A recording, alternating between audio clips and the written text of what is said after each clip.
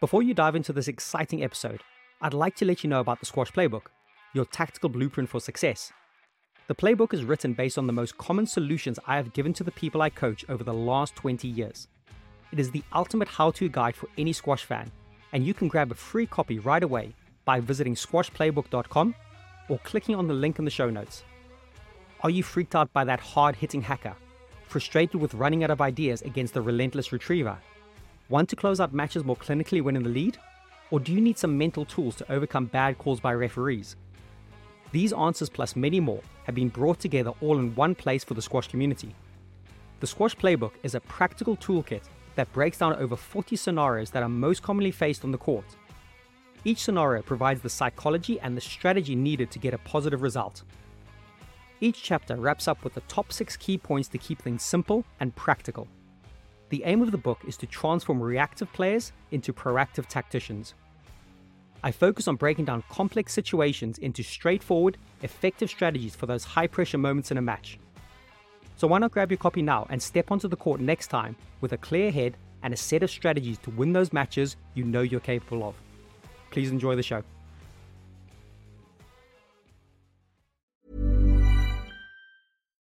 Millions of people have lost weight with personalized plans from Noom. Like Evan, who can't stand salads and still lost 50 pounds. Salads generally for most people are the easy button, right? For me, that wasn't an option. I never really was a salad guy. That's just not who I am. But Noom worked for me. Get your personalized plan today at Noom.com. Real Noom user compensated to provide their story. In 4 weeks, the typical Noom user can expect to lose 1 to 2 pounds per week. Individual results may vary. Say hello to a new era of mental health care.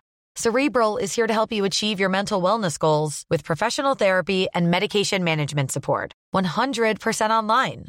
You'll experience the all-new Cerebral Way, an innovative approach to mental wellness designed around you. You'll get a personalized treatment plan from a therapist, prescriber, or both in a safe and judgment-free space. Your Cerebral therapist or prescriber will outline a customized plan with clear milestones along the way, so you can get to feeling your best. With Cerebral, you're not alone in your mental health journey. We're here to empower you to live a fulfilling life. So take that first step towards a brighter future and sign up today at Cerebral.com/podcast and use code ACAST to get 15% off your first month. Offer only valid on monthly plans. Other exclusions may apply. Offer ends July 31st, 2024. See site for details.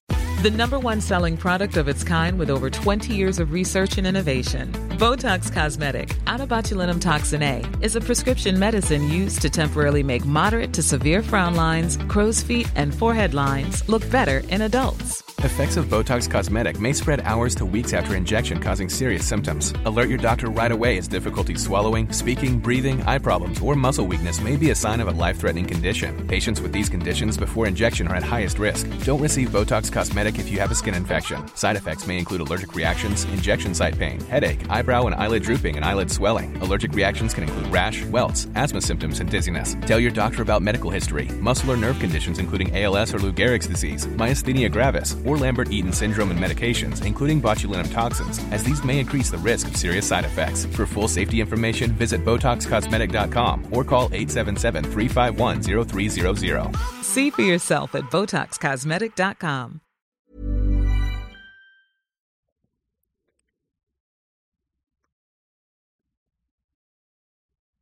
Hello, ladies and gentlemen, boys and girls.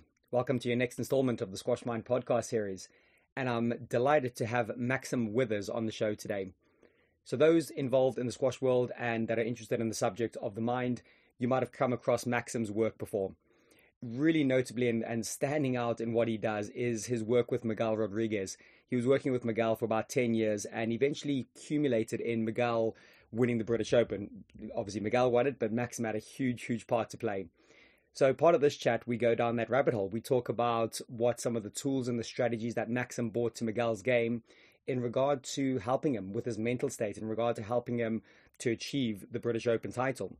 And there's just a bit of phenomenal conversation here. I've listened to this podcast a couple of times now and gone back and taken loads of notes. He's really well respected in the squash world and the squash mindset world. So to have him on the show is an absolute honor for me. Maxim only doesn't work in the squash field. He is also a business coach and the majority of his clients are business clients. So he shares some of his knowledge and how he brings this world into the sporting world, and how, as a youngster himself and a high-level squash player making the Canadian junior team, Canadian junior national team, how he saw things probably quite differently to a lot of other people when he was playing, and using inspiration from Tony Robbins and, you know, the corporate business world to be able to overlap that into sport, into squash, and then eventually make it his business. It's a real cool story where he comes from and where he's been and what he's now setting himself up to do. And he's based in Colombia at the moment. So this conversation, as always, takes these rabbit holes. I love going through these little areas with him. And in reflection with Maxim's chat, a lot of it was about visualization and visualizing success and seeing yourself being able to achieve ultimately what you want to achieve. I think when you listen to this podcast, and if you listen to it a couple of times, you're going to extract so many little nuggets of wisdom, so many practical tools that Maxim puts across, that Maxim uses with his players as well as his business clients, that I think you'll really get some deep knowledge about. We talk about things like the spillover effect. We discuss validation and what this is and how this can, you know, just add unnecessary pressure to people. He also sent me an interesting picture, a little experiment, which is, this is an audio recording, so we don't have the visual of it. But for those interested, it's pretty easy to Google. And he's just talking about how our subconscious mind really latches onto things and really attaches things. So it's the stories we tell ourselves and that inner voice, how powerful and how important it is. So please buckle in, please enjoy this chat. I'm sure Maxim and I are going to have a few more chats. He was very kind to offer up his very busy time and schedule, but it sounded like he was keen to do more, so I'm definitely going to take him up on that point. So please welcome Maxim Withers.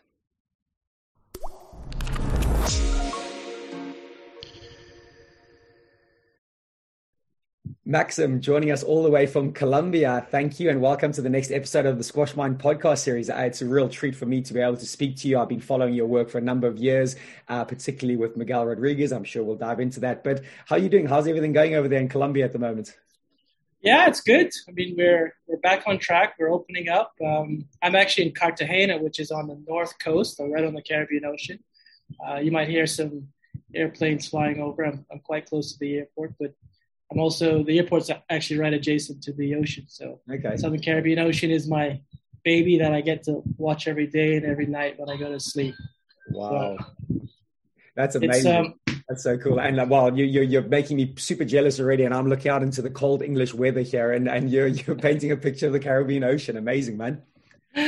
Yeah. I mean, I love it. I've been here 12 years now, full time. I started actually in 2006. From Toronto. So I grew up in Toronto. And before that, I was based in Nassau in the Bahamas. Nice. Funnily enough, we've been speaking to Joey from Squash TV, and his dad, Jonah, and Jeff Hunt came to Nassau. I was just a little kid, and they did an exhibition at the squash club that I played at and learned my squash. And they were staying at the owners of the house of my friend who built the club. And basically, you know, his dad was like, "Hey, this is the world squash champion and Jonah Barrington and Jeff Hunt." And we were like, "Hey," and then we went and jumped in the pool. I didn't know who they were. Brilliant. We didn't get a photo or anything. It was like, okay. And nice. Years later, I'm like, "Joey, ask your dad if he remembers going to Nassau and staying with the Parkers, the name of the family that built the club, who were also from England." Yeah. What was the answer to that? What was the answer? I'm sure Jonah seemed like he had a great memory. Well, he hasn't asked him yet because he's doing the tournaments right now. Right. But, it's at Canary Wharf right now. Yeah. He acknowledged getting the question. He'll ask him eventually. I think I'm going to bump into Joe at the British Open in a couple of weeks. So I'll actually give him a little prompt and reminder for you. So that'll be fun. But I think a great place to also kick off this conversation is for those who don't know you, again, I don't think that's mainly in the squash world, but would you be able to give a brief introduction of yourself and, you know, how you got interested in the mental game? Yeah, so I grew up in Nassau. I was literally adopted by my uncle who was British. He passed away last year, unfortunately. He's from London, and from the age of 4 to 14, I lived with him and my aunt, my mother's eldest sister. And oddly enough, the neighbor that I was just speaking about was the fellow that built our squash club in Nassau. Some of the people probably listening to your podcast, I've been there. It's called the Village Squash Club. 3 squash courts, one glass back, and that's where I learned my squash. At 14, I moved to Toronto and started playing squash with all the local juniors. Tony Swift, who's another British trans coach. He was at the time the national coach, so I did some work with him. Got into the squash. Fast forward a little bit, I won the Canadian Junior Championships under 18, and then basically quit school, went on the squash tour, went to London, Wembley, and trained with Jahangir and Ramit. I signed a 5-year coaching contract with Ramit. Obviously never got to number 1 in the world. But so, I was so in there with all the top players at the time. Wow. I was just learning and learning and learning. And so that whole experience, like just getting mixed in with the top in the world was just amazing. I really felt blessed to have that opportunity. And I recall, you probably know Paul Carter, I think maybe a mutual friend. He was based quite in that area and was involved in that Wembley scene. And I know Wembley was a bit of the mecca for squash back in the kind of 80s into the 90s. And it was the place where everyone used to descend in that. So, wow, that's so interesting. You were rubbing shoulders with those guys in that era. And, argument says that was, obviously it was kind of the golden age of squash and stuff. So that's fantastic. And so on that journey, where were you at in regard to, I suppose, 2 questions, your own mental state and how you kind of thought about the mind, and how that maybe then got you to transition into where you are today? Yeah, so that's an interesting question. And what happened as I look back now is I started getting a few tapes on mental approaches to the game, but it wasn't really for squash. It was actually really geared towards business. And so there are a couple of coaches out there that probably people know, Tony Robbins, and I had listened to some of his things before I won the Canadian Juniors. Now, I wasn't sure if that had any effect on my results, but it did have some interest. And when I look back now, I can surely say that those were some of the indications and rules that I used during my squash career early as a junior going into the senior program. But I didn't use it all the time because nobody knew anything about it back then. The National Squash Association in Canada, we were doing very simple things back. The tools back then, they didn't have a lot of information. So isometric isolation, listening to your headphones and music. But that was about it. Okay. But then, literally later on, I as I look back now, I realized that was a major catapult. What happened was when I came to Colombia, I came here for a tournament in 2006, Central American Caribbean Games, and I met up with all the Colombian players, including Miguel. And Miguel was pretty much winning all the tournaments. He was the national junior champion, and then I think they had just won in Rio for the team championships. And I asked him basically, hey, do you have a mental coach? And the reason I asked him that, because when I got here, I was thinking, hey, I'm going to, if I'm going to move here, it's a nice location. It's out of the hurricane zone. It's out of the earthquake zone. And I had a travel agency in Canada, so I was thinking of bringing it to Cartagena. Cool. And so I didn't know what kind of business I was going to develop, but I thought, let's see what happens in the next few years, because Colombia has this stigma and of the past and so forth. But it was starting to grow out of that, and I got myself a business coach. Okay, right. So I got this business coach, and his whole approach was all based on neuroscience. So it's the science of how the mind works. And he used that as a platform to build a multi-billion-dollar company.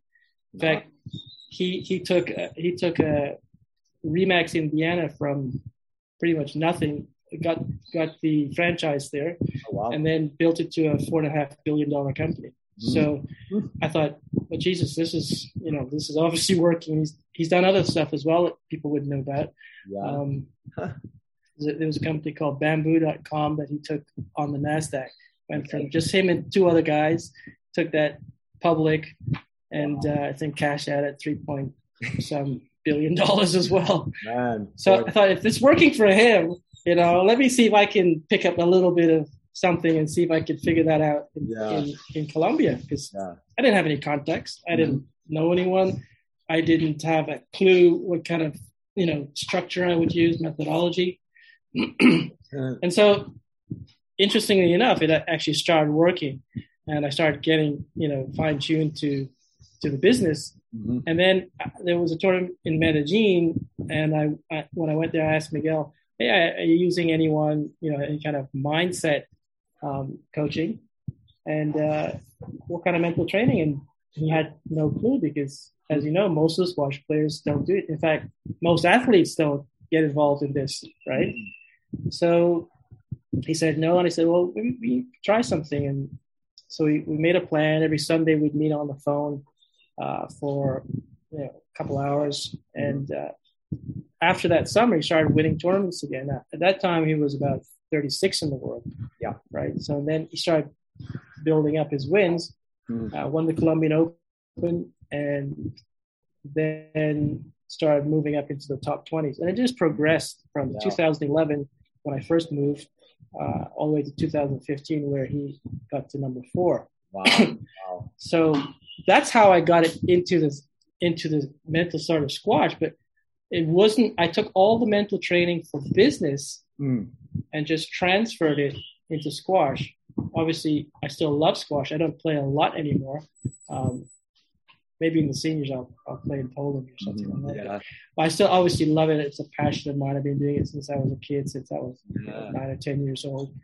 But I just transferred the whole methodology from business to squash, and seemed to work. So it's like, hey, that's very much so. It sounds like keep it going. Yeah, it sounds like a beautiful kind of narrative story, and thank you for taking us through that. So a couple of things popped to mind really quick as you were saying that. The first thing, those examples of Tony Robbins and the business tapes you might have listened to, it might be hard to, but can you give specific examples of what you might maybe remember that you were like, wow, that's great for the business world, and I'm putting it across to the squash world? You might even use some of them now. Does anything come to mind when I ask that question? Yeah, so Tony's big approach, I think, there's a bunch of things he uses. And tools back then weren't as elaborate as they are today, mainly because, we can see into the brain now. We can take live MRIs and video of all of these activities. But what he used back then was pretty basic stuff. We have, sorry, taking off here. But we had, he used simple ideas like goal setting, right? A lot of people still don't do that. It's incredible how many people think that they can just build a building without, making a plan, right? So written goals, right, was one. Accountability, which is a big one. And of course, us being, mental coaches, it's so important, because I always use this analogy of a plane, right? Of a flight. Good time with the planes. Special effects not required. Yeah, exactly. I wouldn't be able to pay for these effects. It's just happening. So that flight had an origin, right, where we are now, and it required a destination where it's going to, just like a goal, right? It has to start somewhere, go somewhere. And then in between that flight, there's all sorts of things happening that can push it off course. There's wind pressure that can move the plane up and down. There's wind pressure that can move it from side to side. But 1 degree variation, right, during that flight path can end you up in a different destination, right? So, i.e., not your goal. And if you don't write it down, if you don't know where you're going, then it's going to be very difficult for you to get there.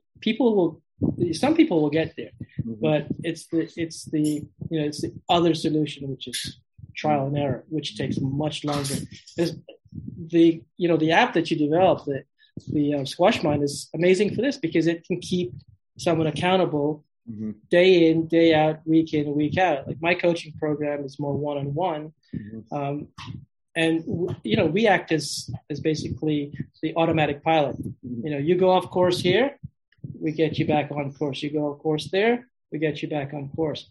again, everything moving towards that final goal, right? So that's some of the programs that Tony used. The accountability, goal setting, planning, right? Orientation, communication, how you speak to yourself, right? That internal dialogue, we'll discuss a bit later. All of those things are very important. And all of those things have to be used at the right time with the right amount of effort and the right structure. Otherwise, people will try forever. Most of the people in sports and squash don't get where they want to get to because they don't have that base foundation, which is the mindset. Totally. So yeah, those are key components, and I think we're spearheading this whole idea in squash, especially. Yeah, it's going to be important later on. Like you, I think I reflect with you in a way. It's so interesting. Some of the business books I read, and just connecting the dots. I'm like, oh my goodness, that's perfect for playing under pressure. Perfect for the accountability piece that you said. I think that's so big. Habit forming. Habit forming is something that I'm massive into, and that's what Squash Mind's trying to do with the daily insight, the daily check-in. It's trying to get people to come back every day and gamify a little bit. So it's such an interesting territory and field. And even until quite recently, it sounds like, I think now what I'm finding with the interviews with athletes, they if they're working with a mental coach, they wear it like a badge of honor. Maybe 20 years ago, it was an embarrassment. It was like, I'm showing a weakness if I work with a mental coach. But now I'm getting the sense that people just, they really, really pride it. And that was the second part of what was popping off in my head when you were explaining things. I'd be quite interested to drill in to your work with Miguel. Obviously, there's confidentiality kind of things, but as like a broad, zoomed out perspective, when you got hold of him and then when he started having all the success and, then world number 4, winning the British Open title, I remember watching that match, like point for point, phenomenal final. And he didn't even do any disco time. He didn't dive. He was so focused. He was so on it. But what can you remember about getting Miguel to those next levels? What struck you as his mindset that might have been missing and some of those little pieces you thought you might have brought together for him? Yeah. So with Miguel, everyone has an interest, right? And we know from your work with habits that we will do things that we seem they're important to us, right? And I think you mentioned one of the books that you read, Atomic Habits, which is amazing for habit forming and habit creation, and also releasing habits that you don't need in your life anymore. That's another thing, is a lot of people have barriers and they don't know why they can't get through a certain behavior, is because they have developed these habits over depending how old you are. If you're 30 years old, you've had 30 years of creating either good habits, habits that serve you, or bad habits that prevent you from reaching those goals. So with Miguel, when I first came to Colombia, I started getting Spanish lessons, and this coach approached me and he said, "What are your interests? What do you like? What do you like doing? What do you like talking about? What makes you, excited?" And he drilled that into me, and he approached the Spanish lessons with that sort of mentality, right? That methodology was, I thought, brilliant, because that would get me excited to go, take my classes. So I did that with Miguel. I said, "What do you like to do? What do you love to do? What are the things that get you really excited?" And he loved cars, right? So we got into cars. I said, "Okay, this is one of the tools that I use. Is let's make a vision board." Okay. Because my business coach that I referred to earlier, he was big into vision boards, and so I said, let's make a vision board, and we'll create this vision board just for the cars. Forget about the squash for now. And I said, "What kind of car do you have now? Origin, right? And what kind of car would you dream of having one day? Destination, right?" And he said, "Well, I've got a Mazda right now. It's one of those small 2-door Mazdas, but I'd really love to get an Audi. Like, that would be like a dream car for me, right?" So I said, "Great, let's start with that, right? Then why do you want to have an Audi, right? Right? Well, I love the sound, I love the speed, all of those sort of features. Then why do we like anything, right? Why do we love to do anything or have anything, right?" And I said, "Why do guys like watches, right? Why do they like cars, why do women like shoes and clothing, right? He started giving me some of his answers. I said, it's none of those things, right? It's basically, we love the feeling that those things give us. So I said, we have to connect your feeling of being in that car with having the experience of that car. Let's make this vision board. I need you to get a bunch of pictures, images of the dream car. So he sent me a bunch of pictures, right? I said, this is the one, right? This is the kind of car. This is the model. I said, great. Now, what else can we use, right? I said, have you gone down to the dealership? Go down to the dealership, get in the car, right? Go do a test drive, get a flyer or brochure or whatever. And when you get in the car, take some music with you. What kind of music do you like that really gets you excited, right? Nice. So he's in this car. Long story short, right? Within a year and a half, he's in that an Audi 2-seater. And I'm like, wow, look at that, right? Exactly. Now he's driving, like, he's getting custom built Porsches. Yes, I know. And he's buying them and reselling. Now here's the cool thing about this whole thing, right? Is that even though we use the same sort of approach for squash, right? There's going to be a life for him after squash. Mm-hmm. And he could actually turn this into a business, buying imported cars, reselling them, right, at a profit, which is fairly difficult in Colombia because, especially with COVID just happening, it's hard to get cars in here unless you do it in advance, right? So we used that as one of the techniques and methodologies. That's amazing. Love that. Yeah, so that's what we connected to, and then we use that in all of the squash goals. Right. Yeah. All right. So that was part and parcel of the thing. Yeah. I'm going to push you, but can you be specific with those squash ones? Because that car one makes complete sense. You're releasing the dopamine, the association, the all those kind of things you're trying to get right. Does any squash one pop to mind that you worked on him with? Well, yeah, I mean, I can tell you what happened in the British 2018. That's the one he won. So his first match was against Ramy, right? Ramy Ashur. So former world champion, probably one of the most talented players ever to pick up a squash racket, and he won that in 4. I think it was 3. It was 3-1. It was in one of the smaller courts. So he gets off the court, right, and he sends me a message. I'm in Colombia, and I've got a rental agency here. So I'm in Colombia, and he's texting me. I'm checking out a group. So I was he's in the middle of the match, right? And he goes, Max, I've got like butterflies in my stomach, and I don't know what it is. It feels it's a very strange feeling. It's very I'm not sure if I'm sick or if I'm excited or what is it? And I said, well, we need to calm the stomach down. So breathing exercises, right? So we can do something called box breathing, right? Which is inhale. You can do between 4 and 6 seconds. Inhale, hold, exhale, hold, and then you can just continue that.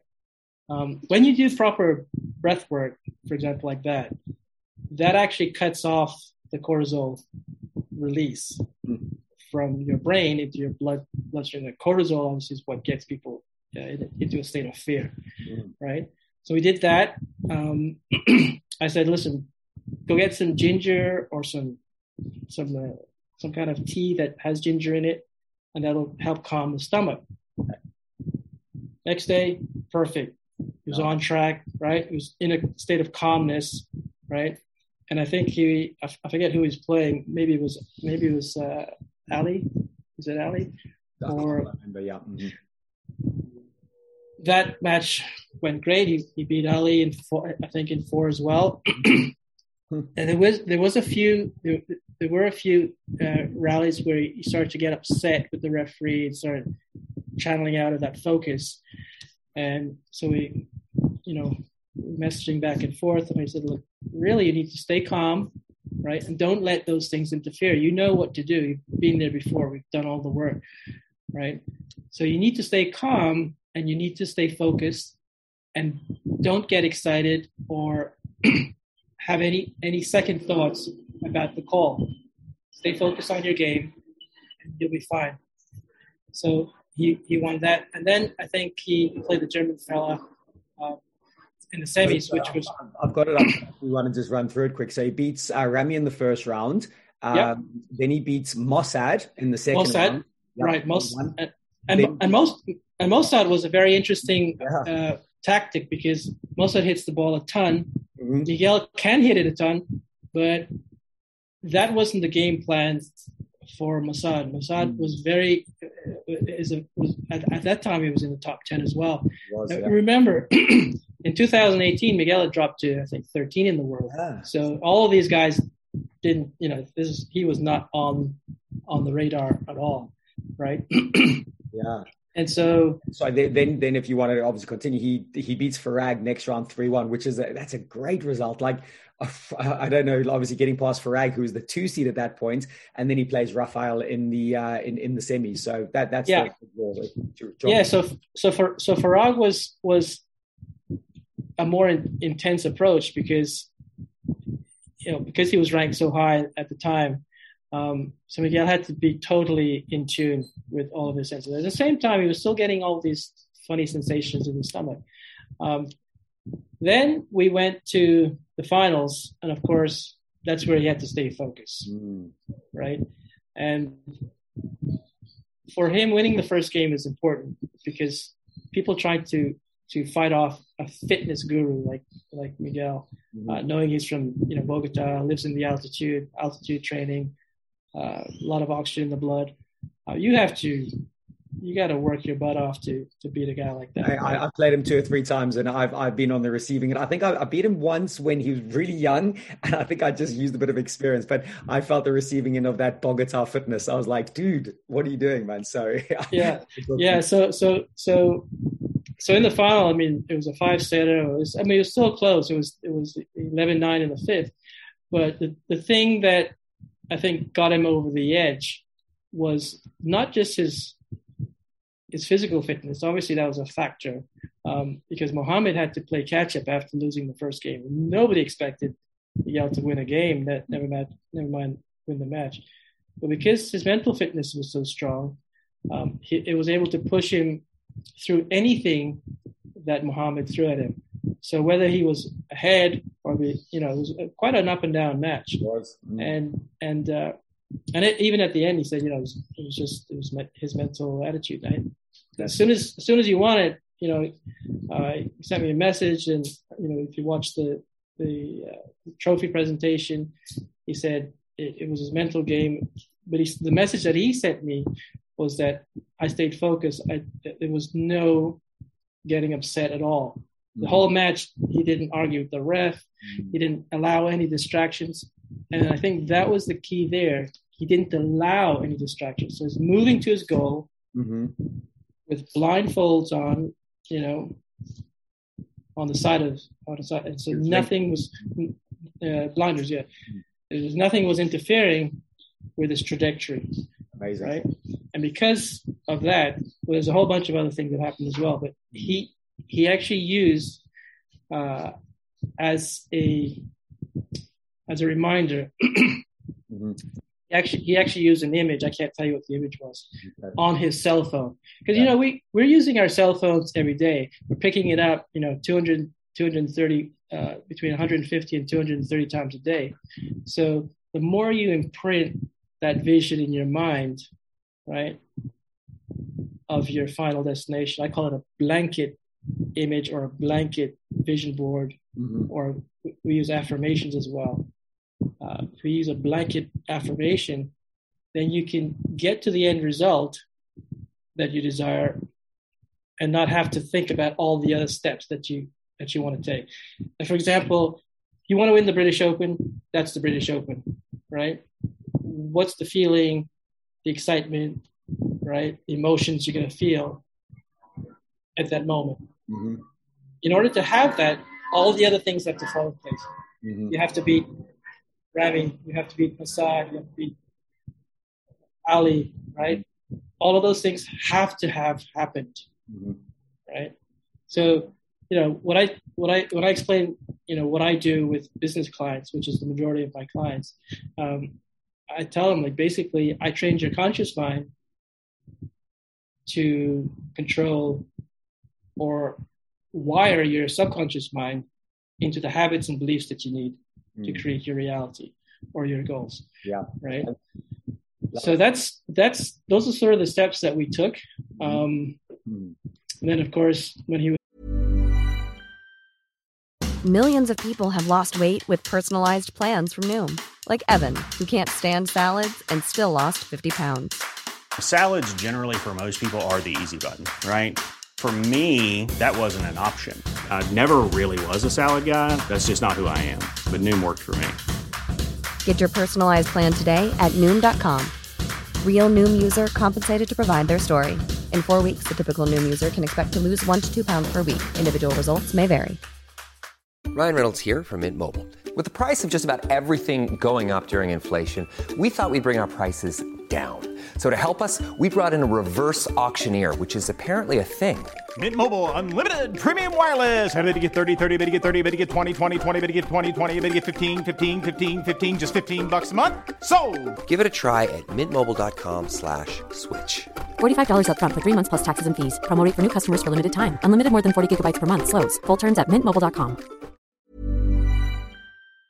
was heading to the airport, he had his trophy and stuff like that. We were chatting back and forth. I was pretty much in tears. Like I was so excited. Like it was. Amazing. That's what we work for, right? I mean, so when you get a result like that, you're thinking, like it doesn't matter what happens for the rest of his career. Yeah. No one can take that away from him for literally eternity. It's like there, you know. Etched in stone. It's etched in. Yeah, pewter or silver or whatever. Yeah. Also, obviously being the first South American to do it, breaking history, you know, and actually where he was at in his career at the time, you put that whole story together. It's absolutely beautiful. So there's actually two strands we could go with here, Max. You were very what's the word? Intriguing when you WhatsApped me earlier. You WhatsApped me a picture saying, actually, we might talk about this in a moment, so we could do that. And then the other route I was going to ask you about was that focus and concentration piece, where you said he said he needed to be focused and concentrated. I'm curious to explore some of your methods with that. So, which route do you want to take first? Well, yeah, let's go. If you can pull up that image that I sent now.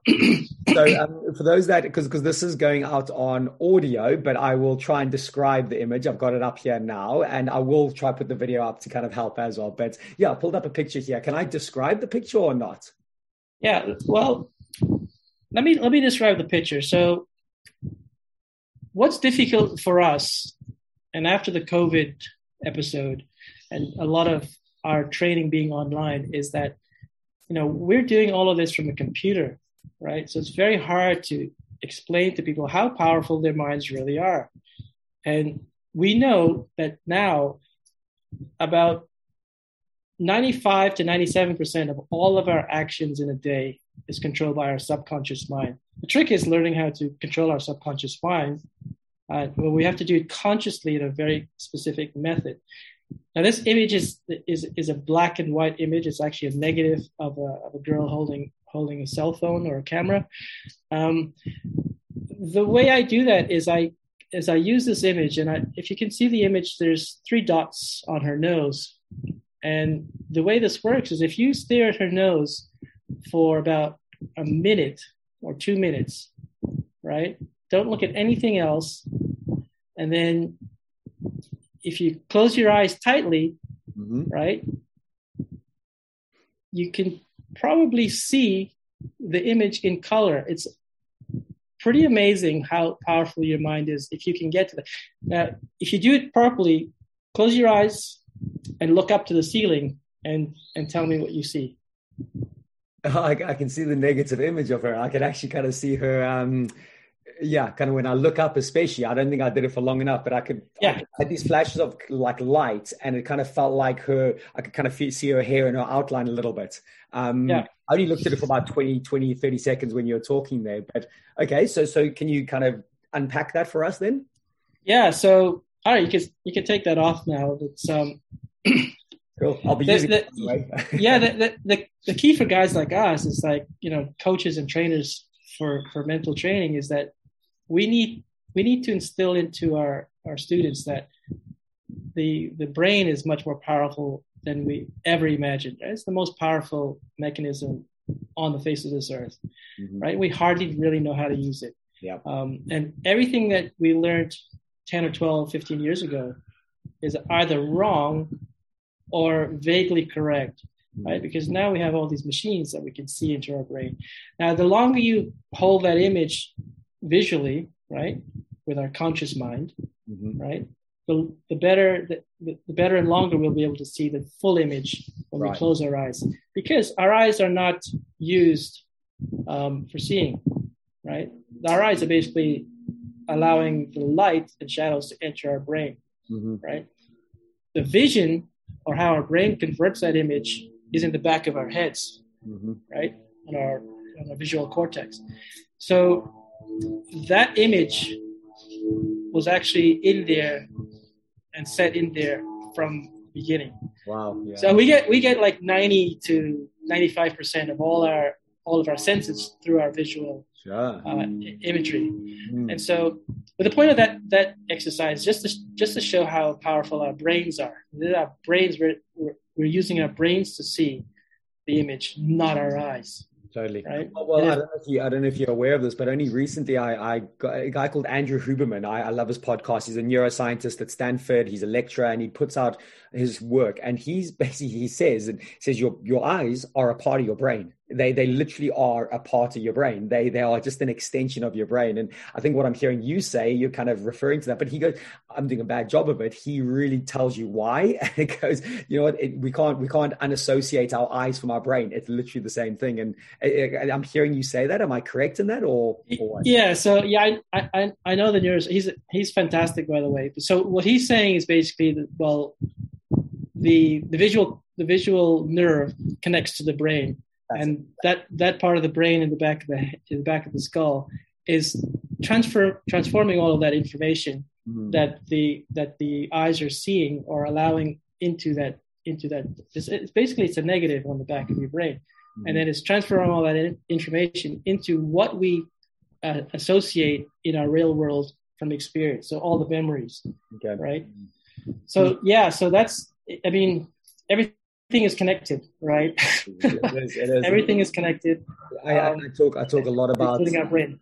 Yeah, I'm hearing you. I'm getting excited. I'm getting all animated. Yeah, I need to keep chilled. The spillover effect. It's a lesson I give in Squash Mind. Talk about everything we do goes into everything we do. We're spilling over the whole time. And I think you mentioned negative self-talk. And you know what? Individually, those little negative self-talks don't see much, but the subconscious hears that, latches onto it, and starts building its own image. And I just love what you said about the subconscious mind of how much heavy lifting it does. It does so much heavy lifting. We don't even know what it's doing. So if our environment is not attuned the right way, if we're inputting that garbage, I wrote an article recently called Garbage In, Garbage Out, the computer thing. Yeah. If you're inputting garbage, your voice, your environment, the people around you, what you're seeing, blah, blah, blah, your subconscious is just picking up on that. And I think that's such a fascinating way. So hearing you say that gives me hope I'm on the right track a little bit as well. Yeah, no, that's exactly right. I mean, our subconscious doesn't have a filter really, right? And up to age 8 or 9, there is no conscious mind. Literally, it's all intake, right? We don't judge. We don't decide whether it's good or bad, right? It's all just being absorbed and filed away.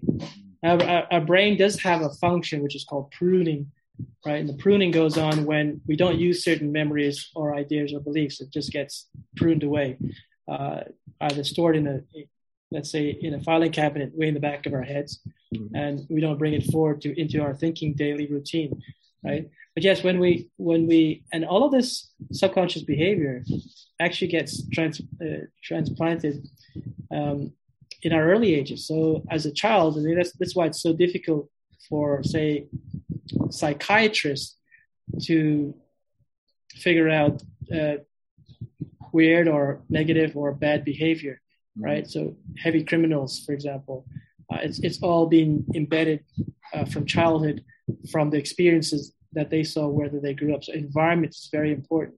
But if we put in the right information, then we can get out the right results, right? Our brain is basically a mechanism for the software, right? The software is what we're talking about now. Yeah. The input, right? So our brain is the computer, the software is what we put in, and then our body acts as the machine to manifest that reality, or those dreams, if you will. Yeah. That's why with kids it's really bad. Like, tell them to stop daydreaming, because when they're daydreaming, they're in that world where anything is possible, right? Yeah, that's another thing that Miguel and I worked on that week. Just live in the realm of possibility. Nice. Right. That was a very key ongoing component. Because if you're present in that possibility environment, that universe, if you will, then anything is possible. And there you had it. Love it. Wow, there we go, man. And yeah, you're speaking my language, kind of using computers and system software. I love it. Like, nerd out on a bit of tech here. But I think what I'd like to do, Maxim, if that's cool, let's maybe drill into some more specifics around squash, because I think a lot of listeners will be kind of salivating hearing this. So maybe should we segue into the idea of that focus and concentration piece? And I think a question I would or had for you, which I'd like to hear your thoughts on, is do you have any tools, or what tools do you have to help players with their focus and concentration? Yeah, so I'm a big proponent on, the idea of manifesting a goal, especially in sports, is it happens before we ever step on court. So for any athlete, basically, right? If we can project in our minds what's going to happen, then that adds to all the confidence building that it's going to happen. So for example, one of the exercises I use is something we borrowed from golf, right?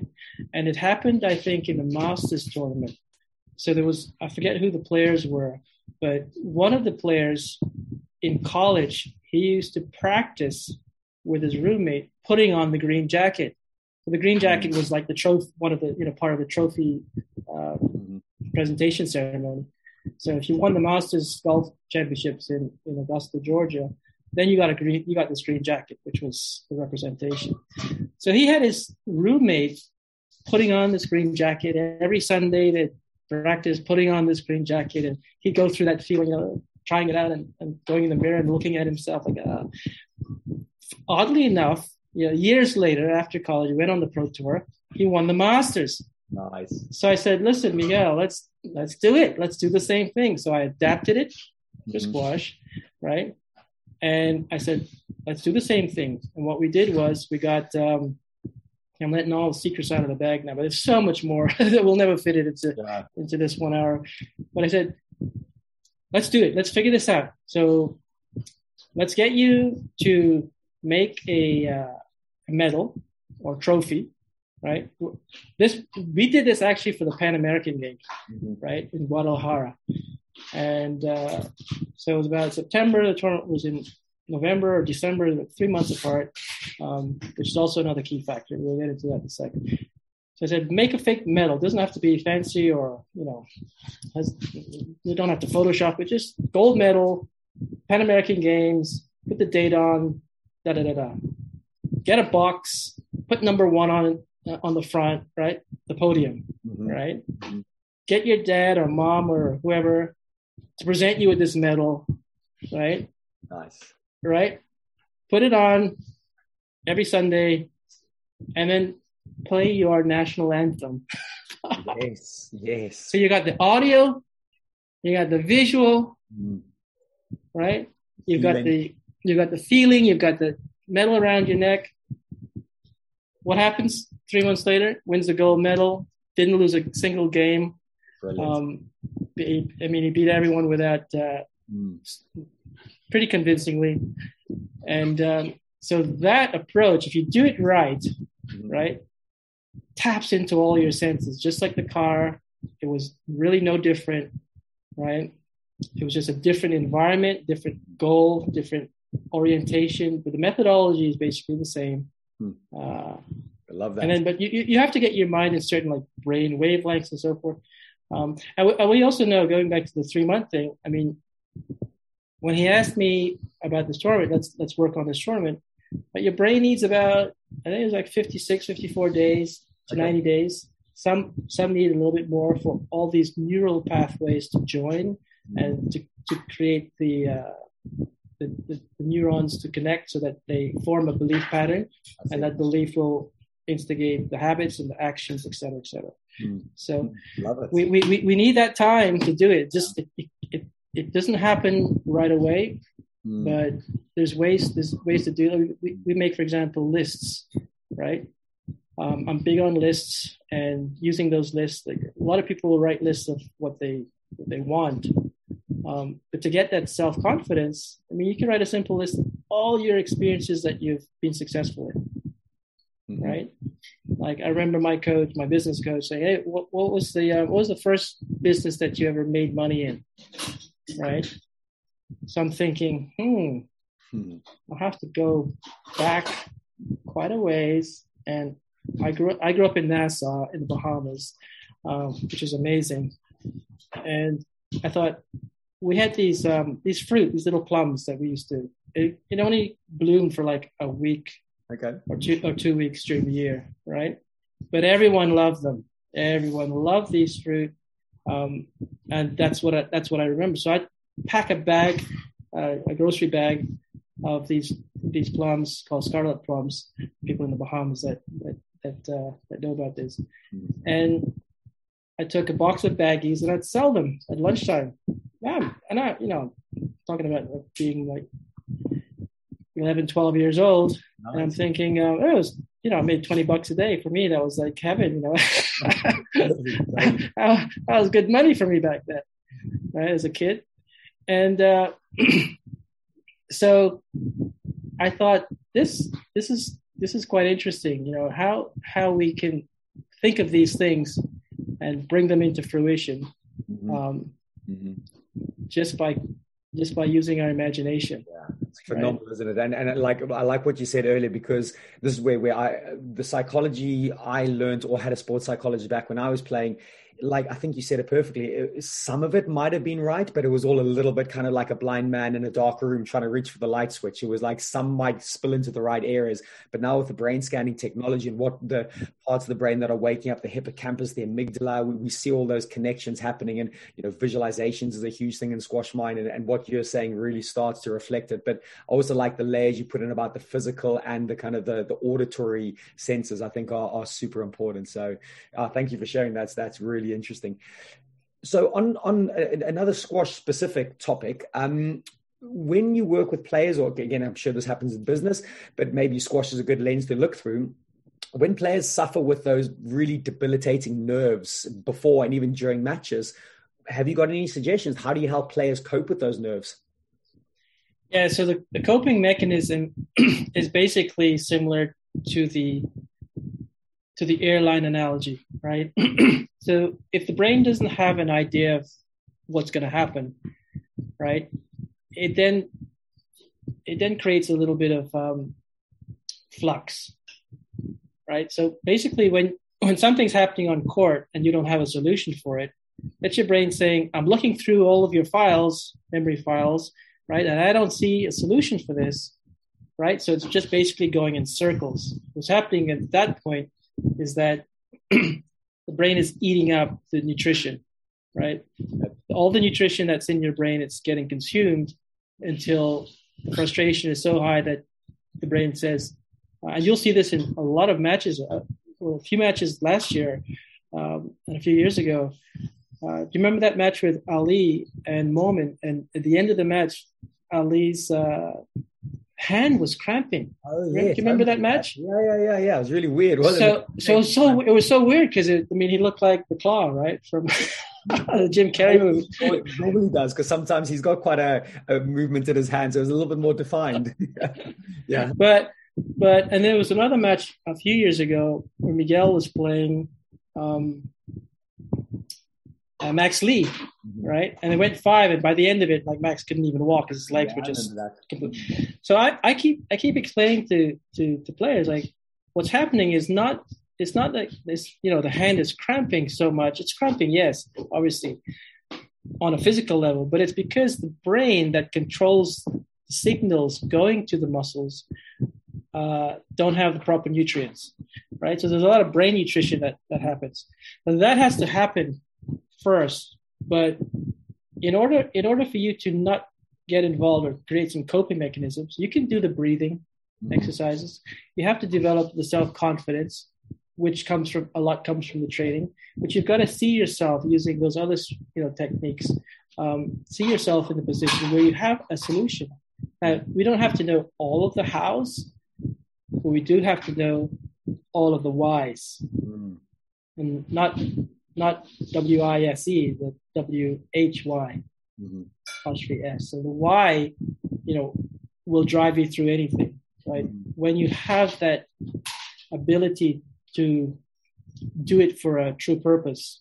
Like, I love doing it. I could get on a coaching call with anybody, yourself or any of my clients, right, and go for hours. Like with Miguel, we used to do like 2 or 3 hours in the afternoon on Sundays. Right? I didn't think anything of it.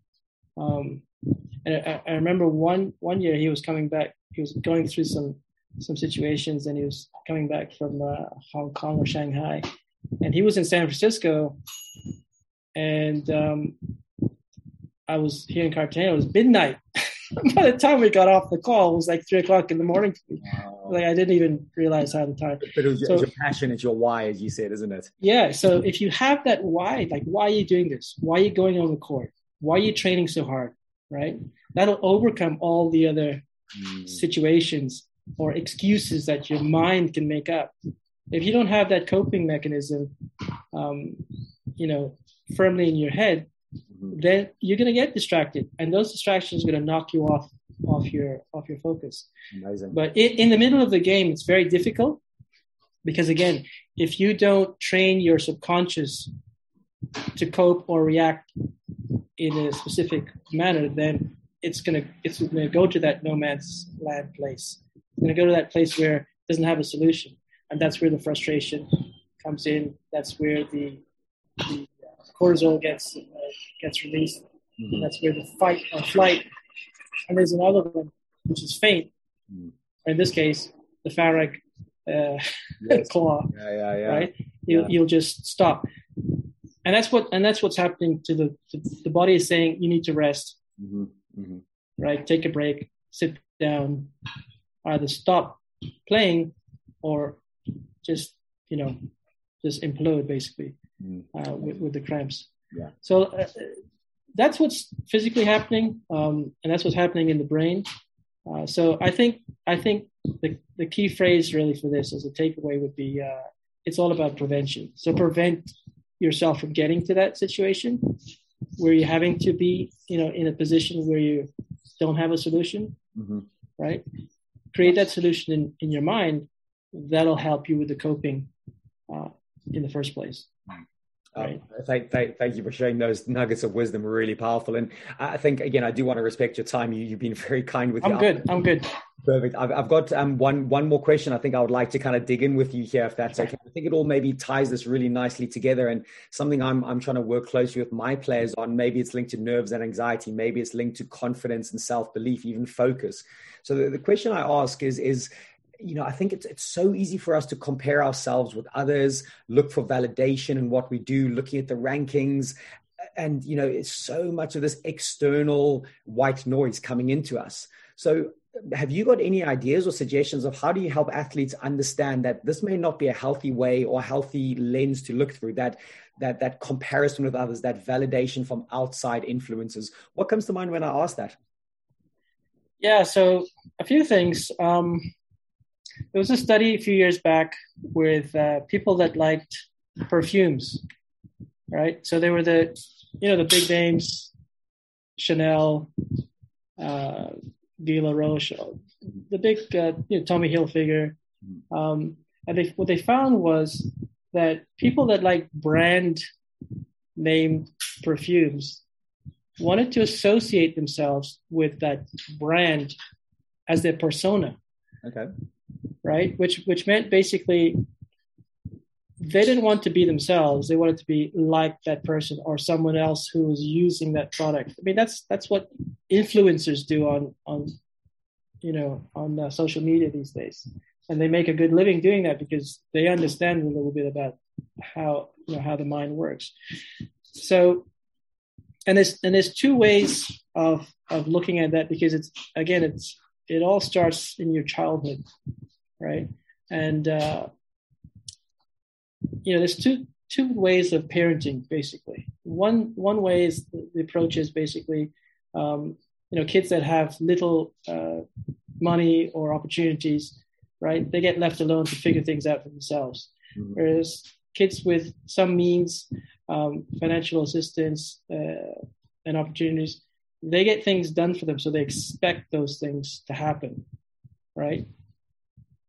So which environment did you grow up in mm-hmm. will lead you to become the kind of person that you end up being as an adult, mm-hmm. right? But luckily, we know also that we have neurogenesis and we have neuroplasticity, which means we can change all those habits in any 3-month, 1 year, or 2-year plan. For example, I came here with nothing, like literally nothing. My mother went to Canada with $100 in her pocket. Became a real estate agent, did fairly well.